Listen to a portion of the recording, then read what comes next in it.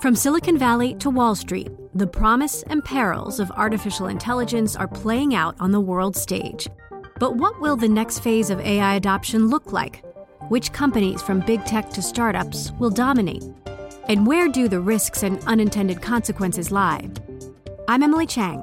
Join me at Bloomberg Tech in San Francisco, May 9th, to answer many of the industry's burning questions, alongside Snap's Evan Spiegel, Xbox President Sarah Bond, OpenAI's Brad Lightcap, top researcher Dr. Fei Li of Stanford, and many more. More details and just a few tickets left at Bloomberg.com/TechSF.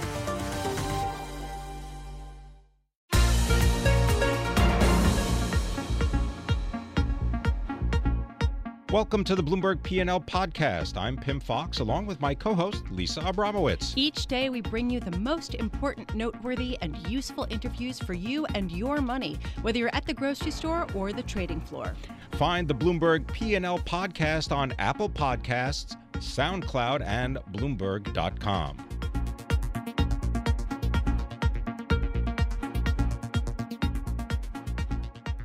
Tesla automobiles, they do not burn fossil fuel. Tesla, the company, burns a lot of cash. Here to tell us more about the company is Gordon Johnson, Managing Director, Alternative Energy, Metals, Mining, and Equipment Analyst for Vertical Group. Gordon Johnson, always a pleasure. You were listening into the call yesterday. Why don't you share with our listeners what you heard and what you took away from it? Yeah, so what we heard on the call, surprisingly, I think not just to us, but many, was a very defensive management team from Tesla, specifically Elon Musk. And, historically, they've been very open to taking questions, and it seems like very important questions with respect to surprisingly low April Model 3 deliveries, what's going on with the deposits on the Model 3, given the cars have been delayed significantly. Questions around these items were essentially deemed boring, and they turned it over to a YouTube blogger who says he owns 54 shares. So when you're shunning analysts from the institutions that you are heavily relying on and heavily rely on to do your business, it's very concerning. And, it's reminiscent to us of, in the second quarter of 2001 when Jeff Skilling called an analyst on our earnings call when the stock was at 55, and by the end of the year it was at $9. We're not saying Tesla is Enron, but we are saying that this is a definite shift in tone from management at Tesla. So, Gordon, given that shift, why aren't the shares of Tesla down more? They're down more than 6%, yes, but still somewhat elevated if you really think that this is about to collapse. Yeah, it's because you have literally this is not an analysis type of stock or a fundamentals based stock. It's literally a faith based stock. It's almost a religion, and I think that a lot of the holders know. If you look in the proxy statement of Tesla, you'll see that Elon Musk has pledged 13 million shares of stock for different debts that the company has. So we don't know exactly what the key levers are to call that, to essentially when that stock will be called. But, if this stock drops to a certain level, it's going to accelerate down as, the debt holders essentially force Elon Musk to sell stock to cover those debts. Okay, so let's talk about the debt holders and the capital raise that Elon Musk says that he doesn't need to do. He said that they're going to stop burning cash later this year and start turning a profit. How much credibility is there at this point with those pledges? And is it true that you think that he won't need to raise capital again in the next, 9 months? Listen, let's face the facts, right? They burnt over $1 billion of free cash. Their cash balance dropped by nearly $1 billion in a quarter. This is the third largest free cash flow cash burn in any single quarter. I want to be clear here. Elon Musk is saying that he is not and will not raise equity. He has said that before. If you go back to 2015, he said the company will never need to raise equity again. Since then, I think they've done it 6 to 7 times. We think they will need to raise equity, and let me be more specific. We think they're going to do it this quarter, which means over the next 2 months. Is it going to be equity? I'm sorry, we think they need to raise capital. Is it going to be equity? Is it going to be debt? We don't know. But we do think they need to raise capital if they're going to hit their production plans. And that's where we stand, and that's what our analysis suggests. And we stand by that. This quarter affirms that, not pushes us further away from that. Gordon, what are some of the specific issues that that Tesla has to deal with in order to, let's say, get this Model 3 out the door and onto the road? Yeah, so if you look at Electrek, which is very well respected, they're saying the Gigafactory is only 30% complete. If you look at some of the teardowns that respected auto analysts have done, and these aren't sell-side analysts or financial analysts, these are engineers. They said that the Model 3 has been built very, I don't want to use their word poorly, but certain items and certain key steps have been skipped. So think about this, Pim, right? You have, Tesla said that you had 4,300 Model 3s, over 4,300 Model 3s that had been produced in the first half of April. And they said there were 2,000 Model 3s in transit. So that's roughly 6,000 Model 3s. Yet, Inside EVs is saying they only delivered 3,850. So, and then if you use the Bloomberg numbers, they track the VIN numbers for the Model 3s, there was 10,000 produced in April. So it looks like there's thousands of Model 3s sitting out there that either are in transit to be delivered, which it doesn't take long to deliver these cars. That's one option. Or they have issues, i.e. they've been poorly constructed and they're still waiting to be finalized, so they're not really produced, or they're just sitting in inventory. Either three of those scenarios is scary. So to your question, what needs to be done? It seems like quite a bit needs to be done, and we need to get more color on these production numbers that they're putting out there, because the deliveries numbers from Inside EVs, and keep in mind, this is a third-party analytical company, but very well respected and very spot on so far over the years with respect to Tesla deliveries on a monthly basis. They don't match up with Tesla's production numbers. So what do they need to do? Probably spend a lot more CapEx to get their production facilities up to snuff, and that's clearly not what the company's indicating. They actually cut their CapEx numbers. Well, they don't have the capital to expend. Gordon Johnson, thank you so much for joining us today. Gordon Johnson is Managing Director, Alternative Energy, Metals, Mining, and Equipment Analyst at Vertical Group in New York.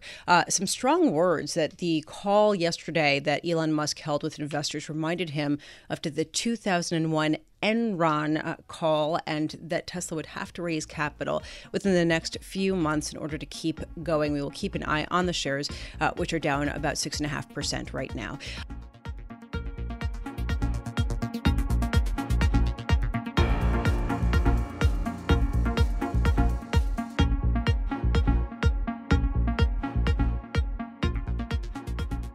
Bermuda is an economy that depends heavily on tourism from the United States, as well as its well-known profile of being a destination for businesses. Here to talk about the nation is the Honorable David Burt, Premier of the government of Bermuda. He is the youngest ever.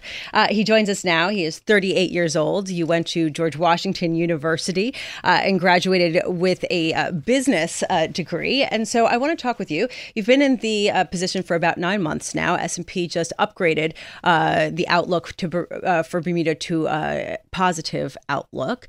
What do you see as the main challenge going forward in the near term for Bermuda?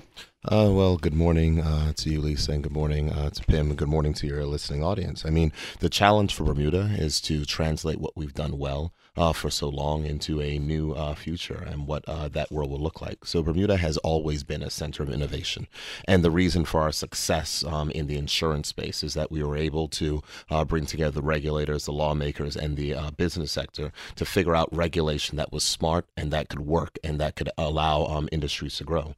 And so from that perspective, our challenge is to translate that into new areas of the economy and or the global economy. So whether or not that's dealing in the space of digital assets, or whether that's dealing in the space of how we're going to look to play a role in what the global economy will be, that's what Bermuda, and that's how Bermuda is trying to position itself. Speak, if you can, about the actual structure of Bermuda. It is a British overseas territory. Yes. What does that mean in terms of its governance, its laws, and its relationship with the United Kingdom? Bermuda, as a overseas territory, we have the most advanced constitution out of all the United Kingdom overseas territories, and it's a constitution of which we're actually celebrating our 50th anniversary. Happy birthday. Thank you very much. This year, actually this month, to be precise. But what our relation is that we have full internal self-government, so we make all of our own laws and we set all of our own procedures, and the United Kingdom is responsible for internal security, external affairs, and defense.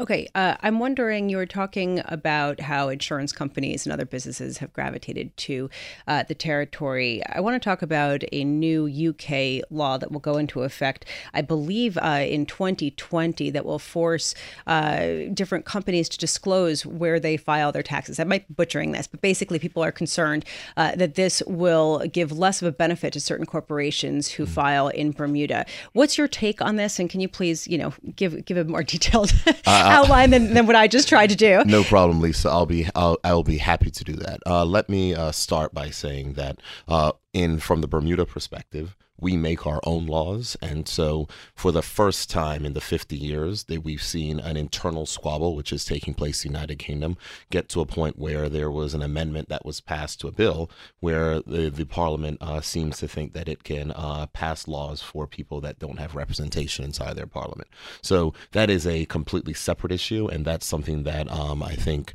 is unfortunate. But from the Bermuda perspective, we do not recognize the right of the United Kingdom to set our laws, because we have full internal self-government, and the only thing the United Kingdom actually has a responsibility for is external affairs, internal security, and defense.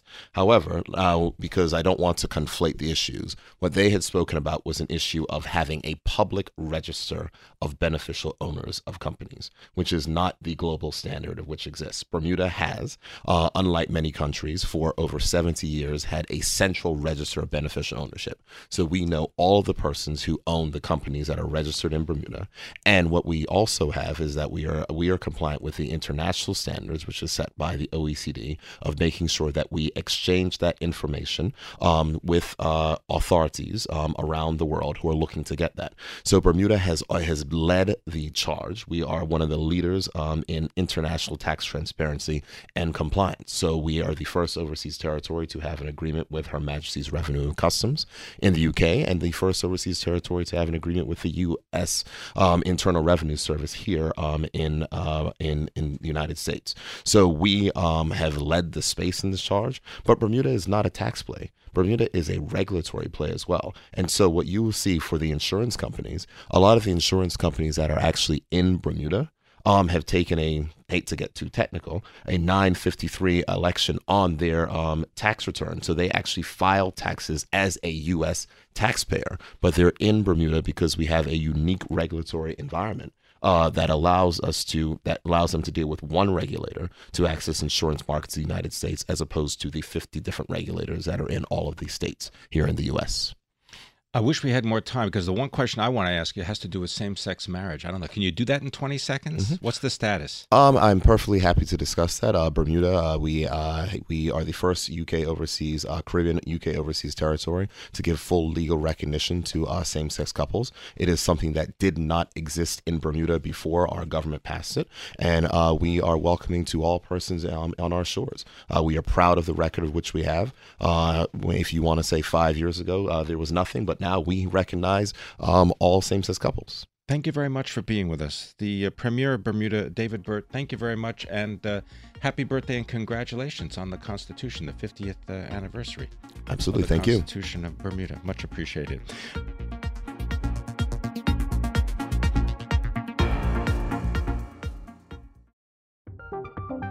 From Silicon Valley to Wall Street, the promise and perils of artificial intelligence are playing out on the world stage. But what will the next phase of AI adoption look like? Which companies, from big tech to startups, will dominate? And where do the risks and unintended consequences lie? I'm Emily Chang.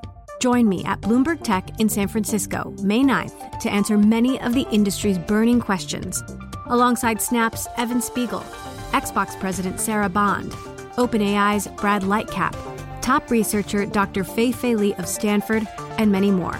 More details and just a few tickets left at Bloomberg.com/TechSF.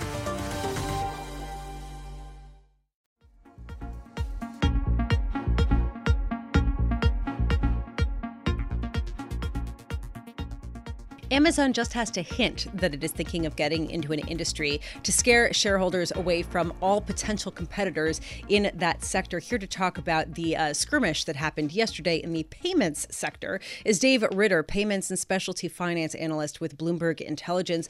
Dave, thank you so much for being with us. Sure. Bloomberg News reported that Amazon said that it was more aggressively getting into payments processing to compete with the likes of PayPal, Visa, MasterCard, Square.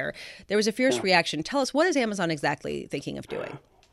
Well, it's interesting. I mean, this is a topic that I've written about actually going back many months, the possibility that they might decide to sharply cut their rates to incent merchants to accept their Amazon Pay service. So, I mean, just think about it. Between, 200 million Prime users now, so that's 200 million stored payment credentials, plus non-Prime users have their payment credentials stored there. But the challenge has been, Amazon's been trying to crack this market for many years, and the difficulty that they have is, number one, obviously they sell merchandise themselves, so they're competing against merchants. And, ever since PayPal split away from eBay, their growth has accelerated because that concern that merchants had by doing business with PayPal has gone away. So, I mean, I think the reaction is overdone. I mean, I feel PayPal's been beating back all competitors, and its growth has been accelerating in recent years, if anything. David, can you explain the sort of the finances behind doing this? Let's say that someone listening is a producer of a product and they wish to sell it through Amazon. How much does it cost for Amazon to take care of the transaction? Yeah, Amazon, they don't publish their specific costs, but you can assume just like any other very large merchant like Walmart or Target, for example, they are getting favorable rates from the credit card processors to process credit and debit card transactions on their site. So they do have that advantage. But right now, the way it works is, they're going to charge a merchant, say, a 3% rate to process a transaction, just like PayPal does. But then, they have to turn around. They're basically acting as the merchant in that case. So they have to turn around and pay the cost back through the payment card network to take that transaction. So they're not making the full margin on it. And that's where PayPal differs in one key respect, is that a lot of folks keep a balance in their PayPal account. So you use that balance to pay, or you use your linked checking account to pay, there's little or no cost in that transaction to PayPal, and they're making that full margin from the merchant rate that they're charging. Okay, well, that dovetails perfectly into another Amazon initiative. People have talked about, speculated, frankly, that Amazon will try to get into the customer deposits business, perhaps to compete more directly with PayPal on this matter. Do you think that they can make inroads into that effect? Yeah, I mean, what's really surprising is how important trust is in this business. PayPal consistently ranks right up there with major banks in terms of trust in holding their money and handling their money, which is not something you'd necessarily think would be the case. But when you've been at it, for 20 years like they have, it sounds silly to say that's an old company, but in the tech world it is. They had that built-in advantage. I'm not sure that Amazon, people think of it the same way. They think of it as a neat place to buy stuff. And, Amazon's pretty successfully provided a lot of financial services very well through third parties. They have a card with Synchrony, and they have a card with Chase that pays a big 5% rebate that's real popular. I'm not sure, and there's plenty of ways to add cash into your Amazon account. You can just go buy a prepaid card and load that money in, and they offer a debit rewards program now too. So I kind of feel like they're already doing a lot of these things. Dave, what's been the response of Visa and MasterCard? Are they going to go the PayPal route? In terms of, well, Visa and MasterCard have their own, call them alternative pay buttons that they've been trying to push in recent years, and none of them have really gotten any traction. And you can also throw Apple Pay and Samsung Pay and these other alternatives into the mix. At least in the U.S., they've really struggled to gain traction, whereas, PayPal's got coming up on 20 million global merchants that accept it as payment. It's really pretty astounding. Amazon, of course, has 100 million Prime members, though, and I want to just home in quickly on the trust issue. Are you implying that consumers don't trust Amazon?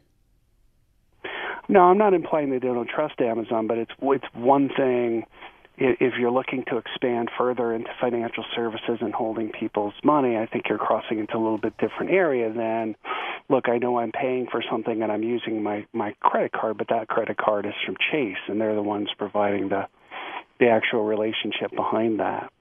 All right, well, I'll leave it there, but thanks very much for sharing this information with us. Very interesting. And Lisa, as you describe it, the Amazon effect, all I have to do is sort of mention that they're going to be getting into some particular industry, and the stocks of the competitors all react. Yeah, although it's interesting because when I listened to Dave Ritter, I realized that perhaps this offers up some opportunities to people who are still bullish on specific companies if they think that if the effect is overdone. Right, indeed. And taking a look at the shares of PayPal, for example, they are down about 1% right now after falling more than 4% in yesterday's trading. Thanks very much to Dave Ritter, our senior analyst for payments, financial technology, and specialty finance for Bloomberg Intelligence.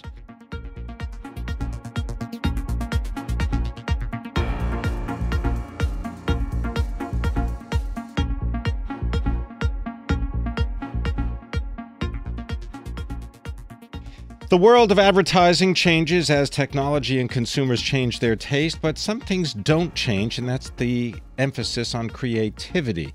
John Seifert is the worldwide chairman and the chief executive of Ogilvy and Mather. He joins us now. Ogilvy and Mather, one of the many companies under the overall corporate banner of WPP Group. John, thank you very much for coming into the studio. Much appreciated.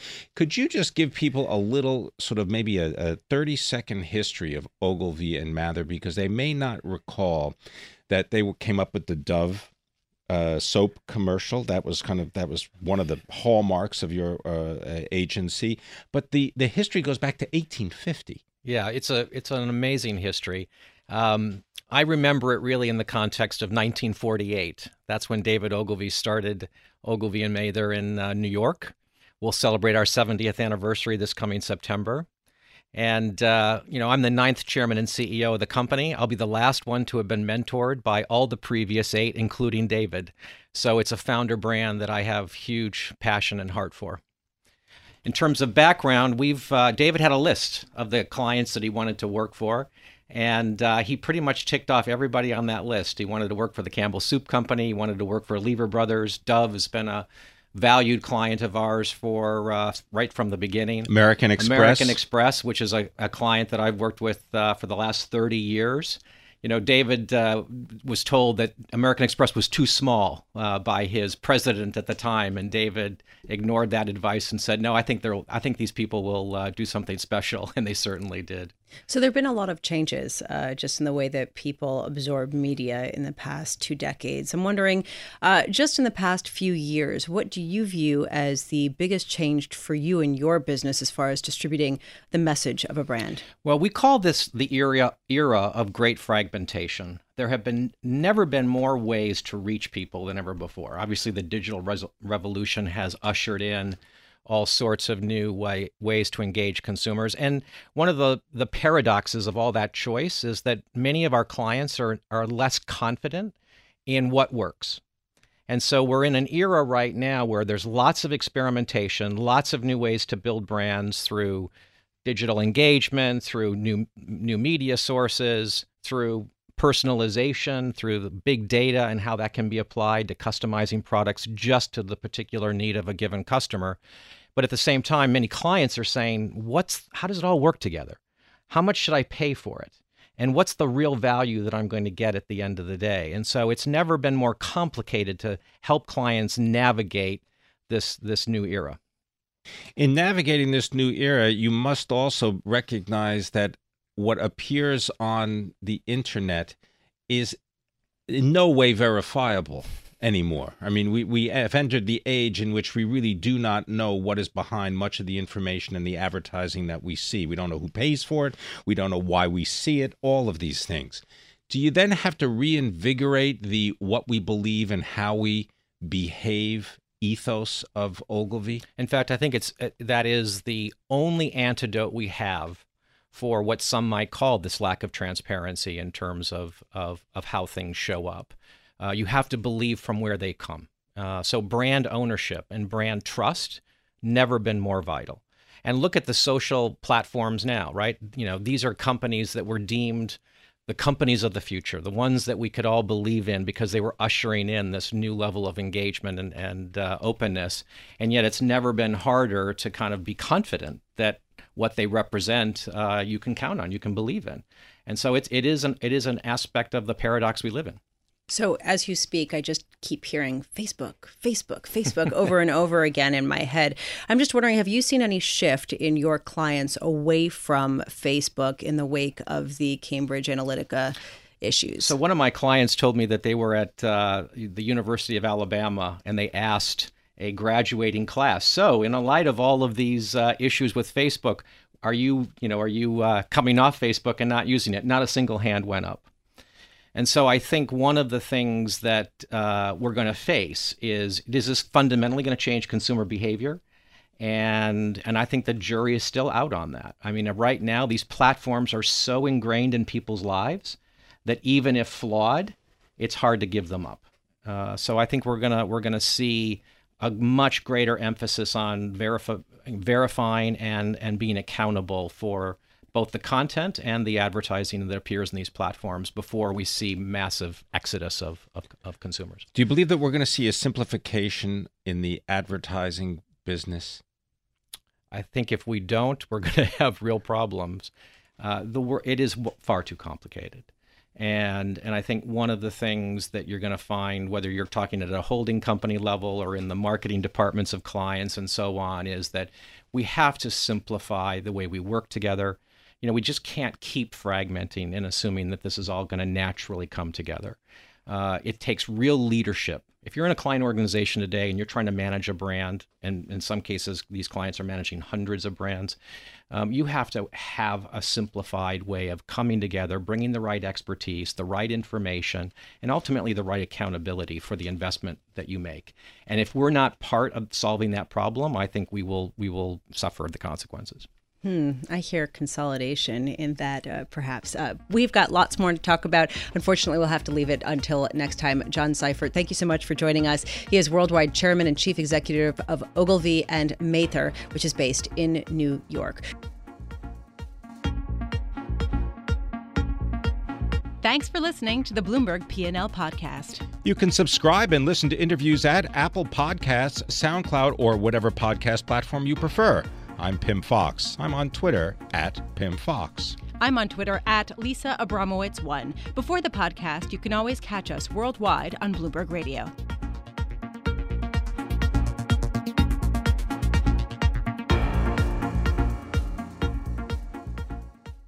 The countdown has begun. This May, 1,000 global leaders will gather in Doha for the Qatar Economic Forum powered by Bloomberg, held in conjunction with our official partners, the Qatar Ministry of Commerce and Industry and Media City Qatar, and premier sponsor QNB. Join heads of state, influential ministers, and leading CEOs to make new connections and gain unique insights. Learn more at QatarEconomicForum.com.